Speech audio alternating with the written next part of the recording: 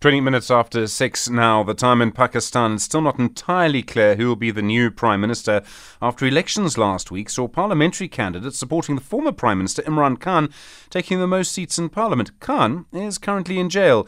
He was sentenced by a court in a secret hearing after facing claims of corruption, but independents backed by his PTI party won 97 seats. The Pakistan Muslim League, Nawaz, won 76. The Pakistani People's Party won 54, which means it's not clear if any of these parties are going to be able to form a coalition.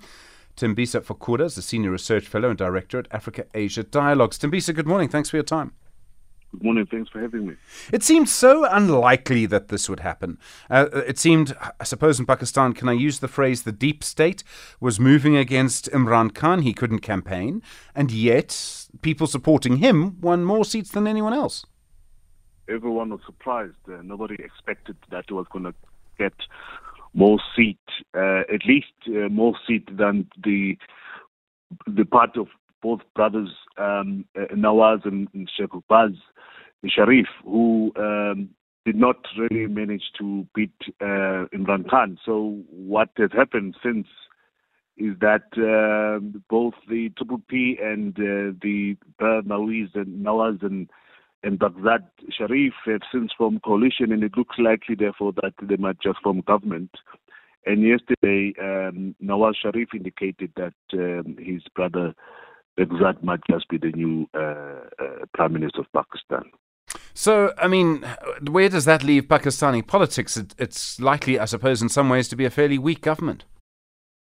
It's going to be a weak government, but you are also likely to have sustained protest after this, because Pakistan is facing some really serious economic challenges. But at the same time, you have this man, a Mandela-like figure, who's currently in jail in the form of Imran Khan. So you are likely, therefore, to have this sustained protest taking place, because the Pakistanis feel that they've been robbed of their electoral vote, which favored Imran Khan. So this is not a government that's going to be respected by many Pakistanis. It will to remain illegitimate, at least to many Pakistanis, and it will certainly trigger a sustained kind of campaign that will see Imran Khan becoming bigger and bigger than what he is at the moment, while he continues sitting in jail.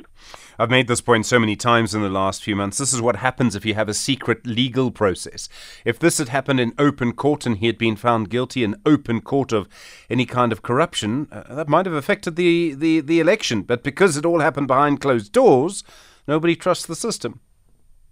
Nobody trusts the system. And as you correctly said, when Pakistan is controlled remotely by a big state, mainly the army, who sits behind scenes controlling what's happening in the politics of Pakistan. And we see exactly what's happening at the moment. And Imran Khan is one of those guys, of course, who've gone out to say the status quo and things as they were politically weren't going to continue. And he wanted to change the political status quo in Pakistan, and also the political dynasties in the form of Bhuttos and the Daris and the Sharifs.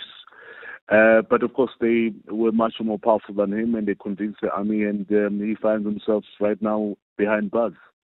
I've seen some analysis, this was a sort of a Western analysis, if you like, that this election result was quite bad for Pakistan because it would mean that any government would be very weak and would not be able to carry out necessary reforms, in a way pointing to some of the issues that you've spoken about. But clearly the Pakistani state is in need of several reforms, and part of it is a democratic reform, and we all know that the army's always played, I mean it always denies this, but plays such a key role in politics, and I can't see how that will change easily.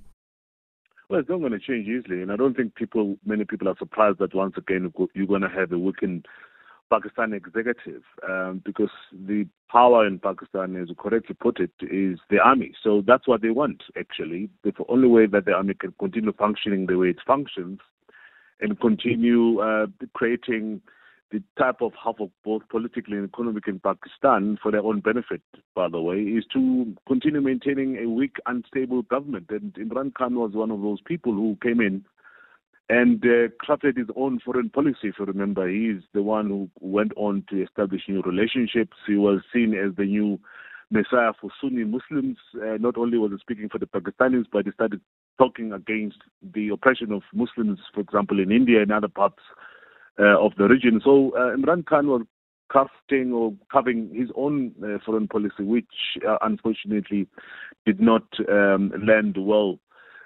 within the army, and that's why they acted the way they acted against him, using other political opponents in the form of Mr. Bhutto and the brothers Nawaz Sharif and Baghdad Sharif.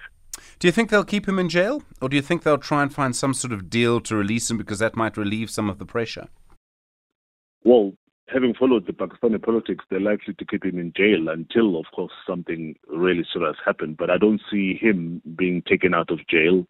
But when it's a situation that does deteriorate any further, particularly economically, and you have more and more people on the streets, as we've noticed and observed over the years, Stephen, the only way you can change politics in Pakistan is bringing people onto the streets, and you're likely to have that as long as the economic situation continues to deteriorate. Thembisa Fakude, thanks very much indeed. Really appreciate it. Senior Research Fellow and Director at Africa-Asia Dialogues. A lot changing in Pakistan at the moment.